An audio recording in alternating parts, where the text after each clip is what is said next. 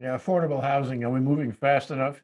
Here in Community Matters on Think Tech, I'm Jay Fidel, and the handsome young man is Stanley Chang. You may call him Senator if you wish, and he's the Senator for District 9 in the Hawaii State Senate. Welcome to the show, Stanley. Thanks so much for having me again, Jay. We're going to talk about housing. Of course, we're going to talk about housing. Housing is really, really important to keep our people here, to make reasonable lives for them. And over the past years, since statehood, seems to me we've lost a lot of ground on that.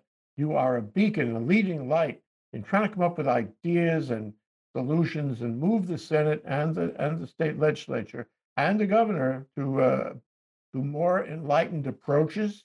And you've had tremendous experience running around and talking to people hither and yon, including Singapore, where there's a very interesting creative housing program. So let's talk about the first thing is what is the status? How are we doing?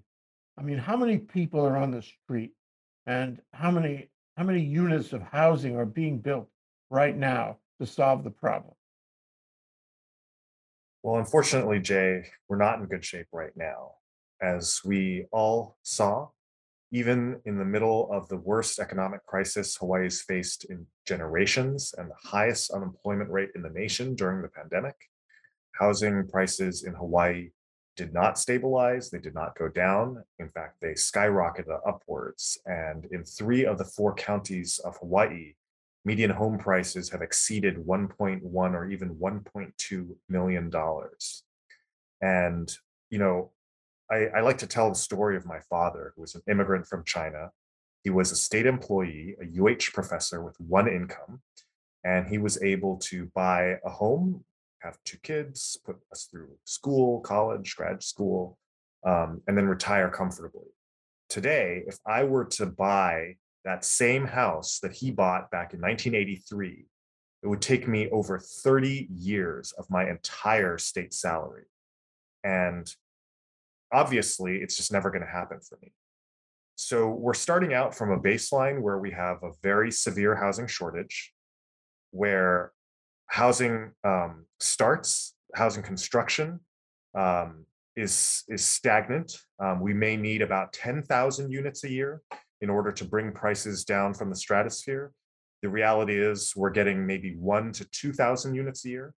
And this year, the legislative session appropriated some funds to take us maybe a couple thousand higher. But the reality is every year that we're building less than, say, 10,000 units a year is a year that we're falling behind. And so we've made progress, but there's still a very long way to go, Jay.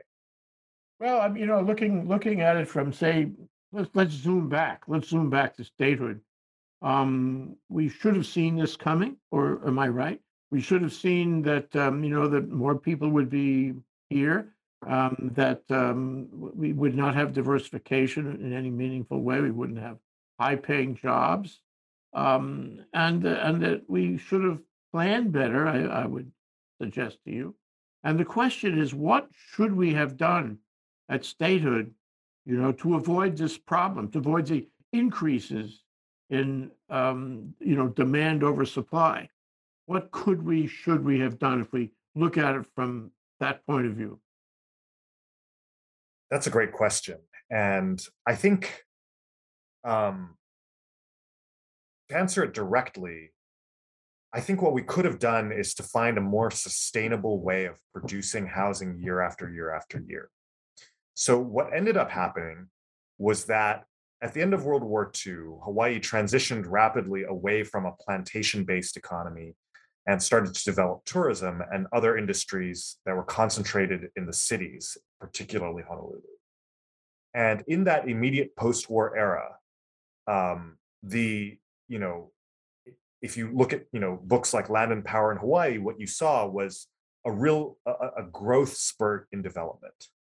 And the way that development happened was in a fairly laissez-faire environment where developers would buy large chunks of land or already have large chunks of land and develop California style suburban sprawl. This is the era of the Hawaii Kais. This is the era of the Kaneohes, where most of the housing stock of Hawaii gets built for these returning GIs and for people who are employed in the tourism sector and the rapidly growing economy of Hawaii. Now, what happens is in the 1970s, there's a backlash to this uncontrolled development. And it's a backlash that's nationwide. It's not just here in Hawaii, but one of the major outgrowths of that backlash was the creation of the Land Use Commission. And that's a level of state regulation that restricts the city from expanding, basically. And it was, I think, rooted in the positive intention of preserving agricultural conservation land, the native habitats of our endangered species, what makes Hawaii Hawaii. So I think it started with very noble intentions. And in fact, if you look at the statutes they passed, they did make the state responsible for producing enough housing supply to meet demand. They did not want to cut off the amount of housing supply created. Unfortunately, that's exactly what happened. And so in the year 1973, 74, in just a few short years in the middle of the 1970s, housing production per year crashed 90% and has never recovered. So today, we build less than 1/10 the housing that was built back in the 1970s per year. And I am not advocating for a return to that uncontrolled suburban sprawl, California, Houston style model of growth, but we do need to pick up that pace in terms of the number of units, 10,000 units a year. And unfortunately, the generation in the post-war era did not create a model that would be sustainable for decades to come. And that, I think, was one of the big mistakes of that era. So, yeah, and then of course, since that 1983 benchmark year you used for your father buying his house, things have happened in the state. Can you describe what has exacerbated the problem in that period? So it's really quite simple, Jay. It's a simple issue of supply and demand. So every year, babies are born to local people, and every year, local people die. And so on average, about 18,000 people, local babies are born every year, and about 10,000 people die in Hawaii every year. So that means there's net increase of 8,000 local people every year. Those 8,000 local people need homes. Okay? And we haven't even touched on the influx of residents from the mainland, from overseas, and so on. We need to build for those 8,000, or we will fall behind. And the reality is we don't build for those people. We build maybe 1,000 or 2,000 units per year. So what happens to those other 6,000 or 7,000 people? They leave. And who are the 1,000 to 2,000 people who get to stay? The wealthiest. And if the market is only being supplied at 1/10 the level needed to maintain health, then if I'm a developer and I'm not stupid, I'm going to build to the top 1/10 of the market, because every single year there's demand for 10 times more. I want to maximize my profit. I'm going to build to the richest 10. And over the years, over the decades, this problem has gotten worse and worse and worse. Every single year, we have a deficit in terms of the number of homes needed versus the number of homes actually built, until we end up today with such a severe housing shortage that for the last 5 straight years, we've had population decline, where those young people are forced to leave. They cannot come back. They will never be able to afford a home in Hawaii again. And we're becoming the land of the very rich and no one else. And I think that's a real problem for our community. What happens? What happens in a society of the very rich and no one else? What happens? I think it means that we lose what makes Hawaii truly Hawaii. Now, we talked earlier about the native habitats and the agricultural land and the beautiful scenery and the vistas. We all cherish it. It does make Hawaii Hawaii. But I would say what makes Hawaii Hawaii is the people. And if we have a Hawaii where all we have are the tech billionaires, the tech bros who are working remotely, and all of the local people who are born and raised here have to move to the mainland or elsewhere just to barely make ends meet, I think we've fundamentally lost Hawaii. I believe that every single local person and every single local family should have a home here. And one staggering statistic that I think gets talked about a lot is the reality that over half or over half now of all native Hawaiian people now live outside Hawaii. And Yeah. I think obviously some have moved away by choice, but I think a great deal of them have moved away simply because they could not afford to live here in Hawaii anymore. And I believe that every native Hawaiian person should be able to live in the homeland of their ancestors. So that's the fix we're in. Got it. What's the connection between, I know there's a lot of factors in play. This is a whole examination of our economy. But what's the connection between homelessness and a lack of housing? I mean, it seems like there are two problems, but maybe it's one. Yeah. So there's a direct relationship. We talked about the 8,000 new local people who are being born every year, of whom maybe the top 1 or 2,000 wealthiest are being housed by the existing private sector development market. The reality is, most of the rest leave, but some are just not able to. And they're the ones who are forced into homelessness because they simply cannot afford rent. A few years ago, I met a family of three, a mom and a dad, and a 9-year-old daughter living in their van in Kapiolani Park. The mom and the dad both worked. In fact, the dad worked 2 jobs, and they simply could not make rent. And that's why they were living in their van. And it was a heartbreaking situation, but that's the reality we have. When we've been undersupplying the market for so long, we should not be surprised when, the lower end of the socioeconomic spectrum is squeezed out of housing altogether Mhm. and onto the street. So we need to start by supplying the market with enough housing to meet demand, but we actually do need to take it a step further as well. Mental health services are on everyone's mind these days. And I think that's a crucial component because there are people who need help and who are just simply not in a place to be able to work and to afford rent on their own.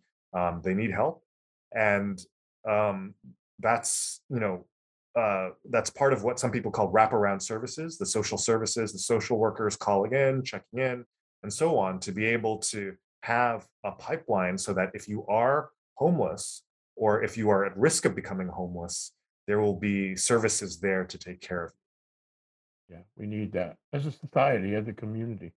But, you mentioned that we have a lot of, you know, well, I would call them see-through apartments in Kaka'ako, where nobody lives there. Very wealthy people own them. They're used as retreats or flybys and so forth. They don't solve the housing problem at all. The problem, though, is that they're at a very high valuation, and the real estate community has done a great job in pushing the valuation, the appraisals up on this. Everything we do winds up pushing the values and therefore the prices of occupancy up on this. But they're there for the long term. The useful life of one of those big buildings is hundreds of years before somehow it gets torn down and redeveloped. So much money went into it in the first place. And so, even as we speak, Stanley, that is happening. Even as we speak, that is standing in the way of doing affordable housing around the state. Um, do you agree with me that the development of these very expensive see-through apartments isn't really helping? As a matter of fact, it's making it more difficult as we speak. Jay, that's one symptom that's very obvious in our uh, structural undersupply of the housing market. As we've discussed, because we only allow, maybe 1 to 2,000 units to be built per year, private sector developers are going to build to the top 1 to 2,000 of the market, even though the demand might be 10,000 deep. As a result, they're building these very expensive units that are affordable only to the very rich, of whom some might be local residents, but many of whom are not. And so um, I think the good news is that we can have our cake and eat it too. And I often use analogies here to explain what I'm talking about. So, um, one analogy that I often use is that of school, public school and private school. Imagine what we currently have, the current private sector housing development model is pretty much like private school. It's for the few, it's very expensive, and it's out of reach for most local people. The answer is not forcing private schools to give scholarships, which is what a lot of essentially our housing policies are doing, forcing these private sector developers to sell below market units. The answer is to create public school, a large scale, low cost mass option that allows every family to have access to a good quality education. Another analogy I use is like the car market. So right now, because we're only allowing a certain few number of units into the market, it's no surprise that the builders of those units they're basically selling Mercedes, right? And most people will never be able to afford a Mercedes. So the answer is not to ban Mercedes. The answer is to allow Toyota into the market as well too, to allow for a low cost mass option that takes care of the great majority. And I don't mind private schools operating. I don't mind Mercedes operating as long as there's a public school or a Toyota option that takes care of the needs of the great majority. Just for a moment, I mean, we're getting now to the core of what could happen, what may happen, what hopefully will happen. But I would like to make you king for a moment. And I'm going to give you all the power that a monarchy can provide. And I'm going to agree with you. There's a real problem. Agree with you that we need to take dramatic steps to correct the problem, and we should take those steps soon because while we speak, we're losing ground. So if I make you the monarch, Stanley, what do you do tomorrow, Thursday? What do you do to fix this in rapid order? Even a monarch would need time. So, this is a plan that will take years to come to fruition. So let's start at the beginning. So, like I said, we probably need about 10,000 units per year just to stay afloat. Okay, so how are we going to build those 10,000 units a year? Well, we have a couple of options. We can do it the way that we did back in the 1950s, 60s, 70s, which is to allow private landowners to do whatever they want on their land, which is to build suburban sprawl on formerly agricultural and conservation land. And the reality is, I don't think the people of Hawaii want that. I don't think the voters of Hawaii want all the agricultural and conservation land to be paved over with suburban sprawl. Okay, so that leaves us with a high density model. All right, we have to build high density towers so that we don't just sprawl over the entire island. Okay, so how do we build those towers? Well, again, we have a choice to make. Do we build those towers through the private sector, such as what we've seen in Kaka'ako, a profit maximizing private sector that has the chance to make unlimited profits, and so we'll build to the very top of the market, including those who might not be resident homeowners, but simply investors? I don't think people in Hawaii want that. I think people in Hawaii would prefer greater restrictions. They don't want empty, vacant, dark units. They want those units to actually be occupied by Hawaii residents who own no other real property, so they're not investors. All right. So that's one significant restriction. I think that they would want these units to be located on the rail line because they don't want 10,000 units a year dumping 10,000 or 20,000 new cars a year onto our already extremely congested highways. Okay, so then they have to go on the rail stations and be primarily reliant on walking and on public transportation. Well, guess what? The state is the largest landowner on the rail line. And because the state is not a profit-making institution, doesn't need to charge more money than the cost of building these new units. And it doesn't have an incentive to maximize its profit. And it can impose restrictions like you have to be an owner occupant, you can't own any of the real property, you have to be a Hawaii resident.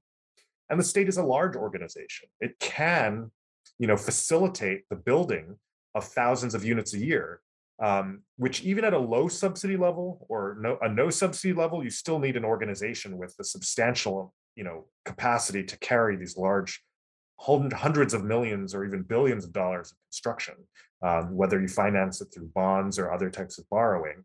Um, and so what we've ended up at is basically the Singapore model, where the state takes state-owned lands near rail stations, builds very high density, sells those units at cost to the local people as owner occupants, not as investors, and just doesn't stop building. And Jay, we do have enough land for that. If you look at the existing state portfolio of lands, we have lands for centuries worth of housing development if we're building at the right high level of density. It will take some getting used to. Now, the biggest, I think, change that people will have to accept is that we will no longer be building single family homes. Instead, our development will be clusters of high density towers. People won't be driving. They'll be, living in the, say, 100 towers, 200 towers at the Aloha Stadium site, each 50 stories tall. There won't be broad boulevards and huge setbacks. The streets and sidewalks will be narrow. There will be ground floor retail. There won't be setbacks at all, and they will be quite high density. So if you can think of, say, a Waikiki or a downtown Chinatown or a Ginza in Tokyo or a Market Street in San Francisco or a Greenwich Village in New York, it would be that really lively, pedestrian activated, walkable community that human beings had lived in for thousands of years before the advent of the automobile, and which many of our existing most beloved communities in the world today are still remnants of that pre-automotive age. And I think a government that did this would really strike a new social compact in Hawaii, a new social contract, which is to say, if you're here, if you're a full-time resident, if you are a full-time worker, you will have a home. The government will provide a home for you. We will sell you a low-cost home. Now, you will also be free to buy in the private market if you so desire.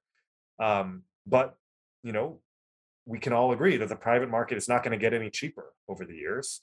And so, the private market would still exist, but public school would exist too, in a manner of speaking. We'd have a low-cost mass option for housing that would welcome, all full-time residents of Hawaii, including, as many of the Native Hawaiian community, the diaspora that's around the world, back home to Hawaii. And I think that would be, ultimately, if I had to discuss this vision or describe this vision in one sentence, it would be one job should be enough. If you're working a full-time job, you will have the means to live here, to have a home, to raise a family, and to have a good life. And I think that the lack of affordable housing is the single most important missing component from one job being enough. You talk about Manhattan, and I just came back from Manhattan. I came back from I'm sure you know the neighborhood, the West Village, which it's out of Peter Bruegel. It's out of a lot of people in a small area, but with lots of services and goods and stores and community activities. It is a joy to watch this neighborhood. We could have neighborhoods like this. I don't know if Hawaii people realize how valuable life is in a neighborhood like this. You actually have friends that you stop and talk to on the street. You chit chat everybody. You are a coming together kind of society. We would benefit by that. There's nothing in the Hawaiian tradition that stands in the way of that. Everybody would love that. That's my perception of having just returned from New York. But the other thing I wanted to ask you is, how far down the pike are we? I mean, you've painted a swell picture as the monarch. I might add that the only thing that really differentiates that picture from, the realization of that picture under our existing system is bureaucracy, is the problem of getting permits. I remember Castle and Cooke was building a project way out in Mililani. It took them decades to get all the permits and start construction. And the same thing would happen with high density buildings the same way, and that the permits would take so long that it would be, while we wait for the permits, our children are leaving town, that sort of thing. And how do you fix that as monarch or otherwise? Yeah. So the good news is, Jay, that we do have significant progress to show after this legislative session. We passed a number of bills that would enable two key state agencies, the Hawaii Public Housing Authority and the Hawaii Housing Finance and Development Corporation, to um, to build these units and to sell them. And so we have funding available to both of these agencies through bills that were passed this session. $300 million in the rental housing revolving fund that can be used for these types of leasehold units for HHFDC. 10 million to HPHA to start on its first project at the Mayor Wright site. And so because these bills passed, for the first time, I'm cautiously optimistic. The governor has the tools in the toolbox, and all the governor needs to do is to pick them up and start working on them. So we have a gubernatorial election coming up this fall, as we all know, and I have confidence that the next governor will want to make a mark, will want to tackle this issue head on, and now finally has the tools in the toolbox to move the needle on it. You mentioned before the show that there were four significant bills. Have you covered them all, or are there one or two more that you want to mention? Those are the main bills that I think take us the farthest. I think additional legislation will be needed in the future. One thing that I've been a proponent of that works in Singapore is an automatic savings program to help pay for your housing costs so that every working Singaporean has a nest egg ready for a down payment when the time comes. I think that would be a really great advance. And I think more flesh on these proposals, clearly restricting them to Hawaii residents who are owner occupants and so on, will be needed to improve them in the future too. Okay, so we have the framework, or we could even this session have a working framework, and hopefully this will be a platform issue for the campaigns now to follow, and that we will see commitment ultimately by the winning candidate for governor, lieutenant governor, about housing, about these projects. What needs to happen? In other words, that governor, hits the ground running as soon as he or she is elected. So what happens then? What does that governor do on day one to get this moving? So the first thing the governor needs to do is to agree that we need to build, 10,000 units a year. And once that happens, I think the rest will follow in pretty short order. I think the next step would have to be identifying the sites and then beginning the environmental review process to determine which of these sites are suitable or unsuitable for this type of high density development.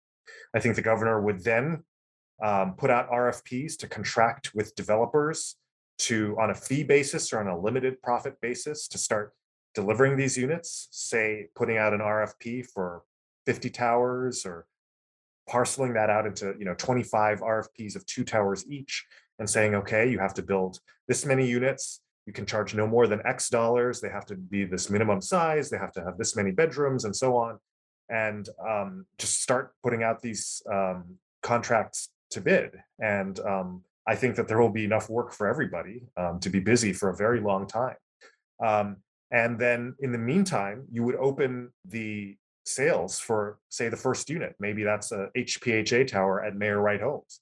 I think a product, a 2-bedroom condo selling for $400,000, which is kind of the range that we're talking about, would fly off the shelves. And there would be lines around the block for it, which would, I think, provide the political momentum necessary for a second project, a third project, a fourth project, and so on. And so I think by the end of 4 years, 4 years is not a long time, but it's also not a short time. I think by the end of 4 years, you'd really have a lot of momentum going to scale this to the appropriate level that would actually end the housing shortage. You talk about Mayor Wright, and I think of Chicago projects that are not really places you want to live. How do you make sure that these places are livable, that they feel like middle class and not a Chicago project? How do you do that? Two main ways, Jay. The first is the way that you've already discussed, the urban planning that you saw in the West Village of Manhattan. And actually, we don't have to go all the way to New York City. If you take a walk down the street in Waikiki, it could be late at night. You might be a visitor who speaks zero English. You might be an older person, a senior citizen, a retiree, even a retired person who speaks zero English feels entirely safe walking down the street in Waikiki at 10 p.m. at night because there's so much pedestrian vibrancy. And the reason there's that pedestrian vibrancy is because of what we talked about earlier. Not just high density, but also narrow streets and sidewalks, ground floor retail, and no setbacks. That's what creates that incredible, ground street level vibrancy. Because if someone snatches your purse, you scream, and 200 people will immediately stop and see what's going on and apprehend the thief if there is one. So I think that's one. I think another critical piece is a piece that has been hiding in plain sight for a long time. So basically, all the housing that the government has built since probably the New Deal era in this country, so decade, 80 years, for generations, we've had two components of government housing. One is a low subsidized price. The other is a low income resident. So the reality is those two don't need to go together. We can have a low price, but not restrict the incomes of the residents.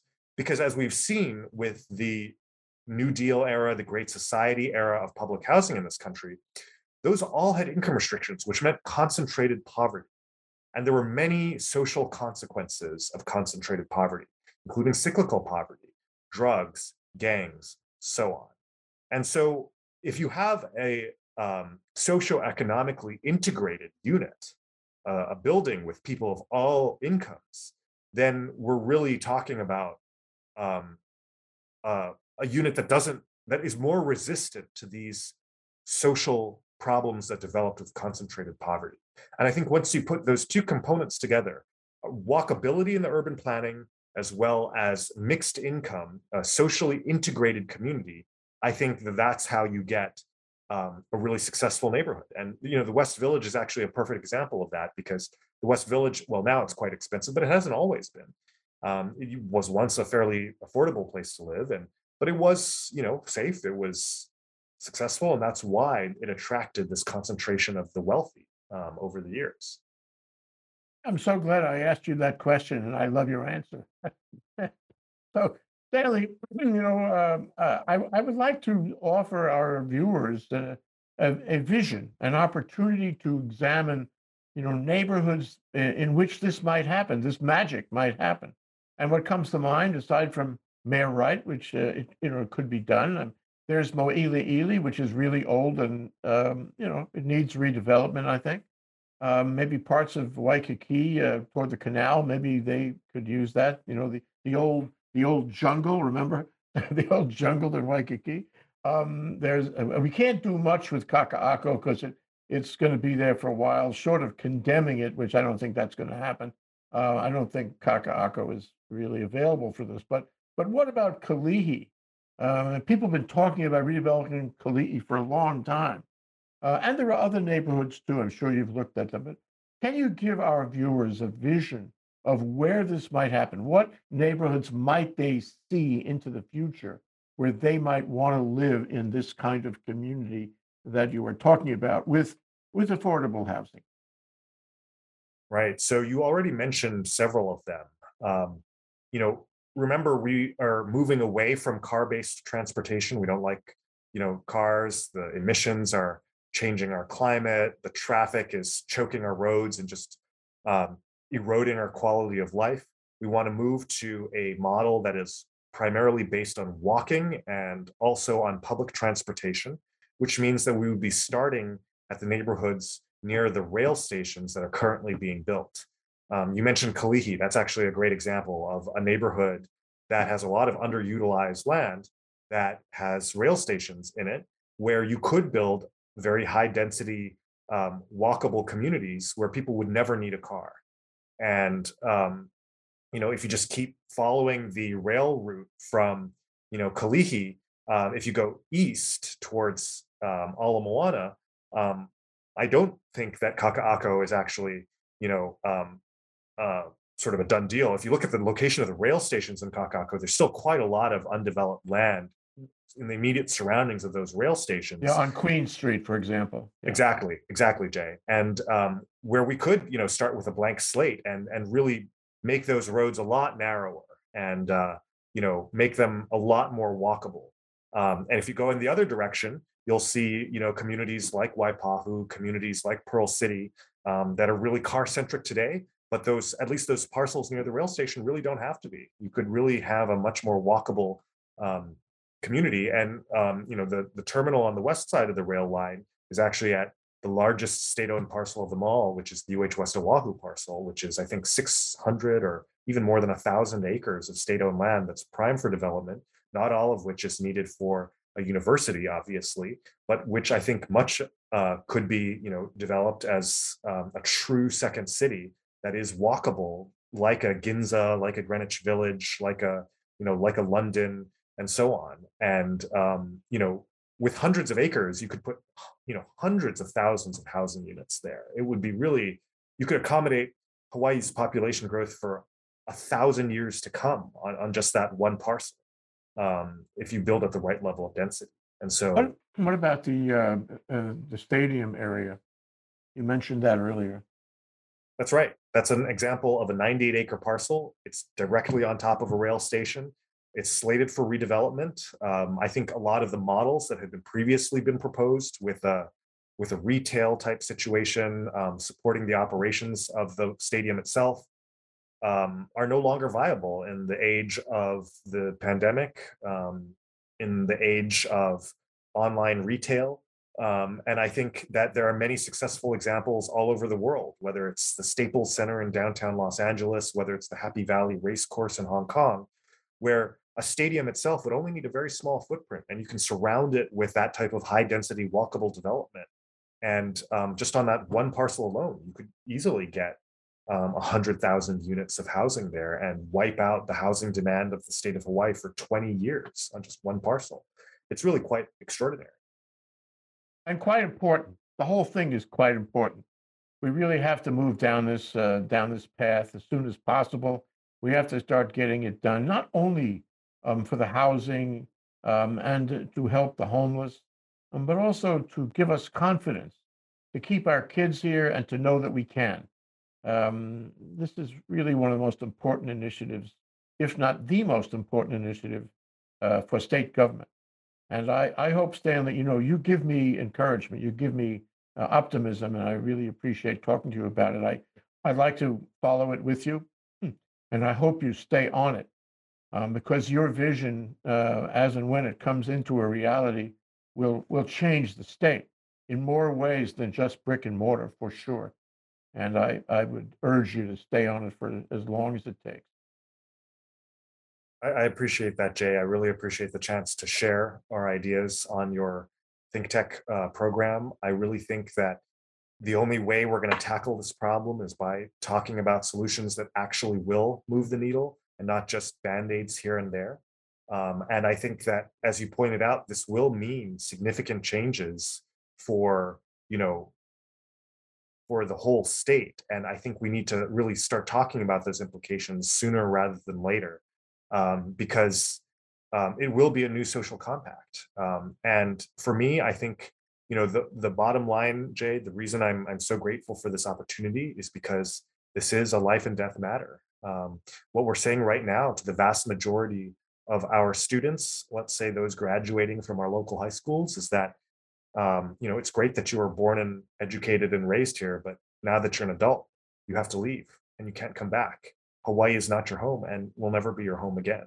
And that breaks my heart, Jay. I never want to say that, or in effect do that to the future generations of Hawaii. I believe that everyone who was born and raised here deserves the opportunity to live in this incredible place, this magical, special place that we call Hawaii.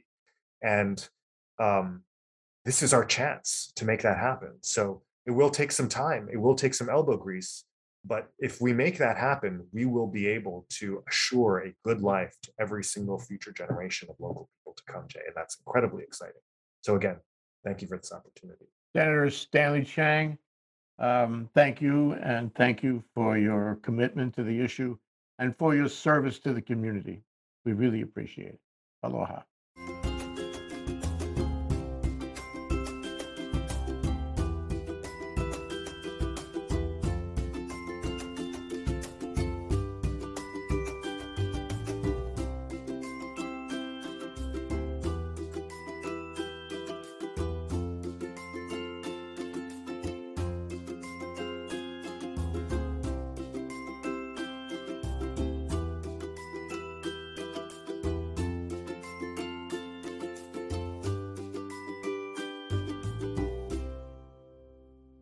Thank you so much for watching Think Tech Hawaii. If you like what we do, please like us and click the subscribe button on YouTube and the follow button on Vimeo. You can also follow us on Facebook, Instagram, Twitter, and LinkedIn, and donate to us at thinktechhawaii.com. Mahalo.